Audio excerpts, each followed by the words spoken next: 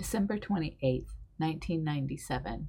Costa Rica billboard and reward for finding Don. Letter to Roger Peterson, Esquire. I suppose, since I haven't heard from you, that you haven't heard from Don. What would it cost me to hire a billboard with a picture of Don on it and the $100,000 reward we discussed? Thank you for sending the power of attorney so that I can conclude the Lazy Days transaction. I have the 5 checks from the Villalobos in the amount of $20,000 each back from the bank.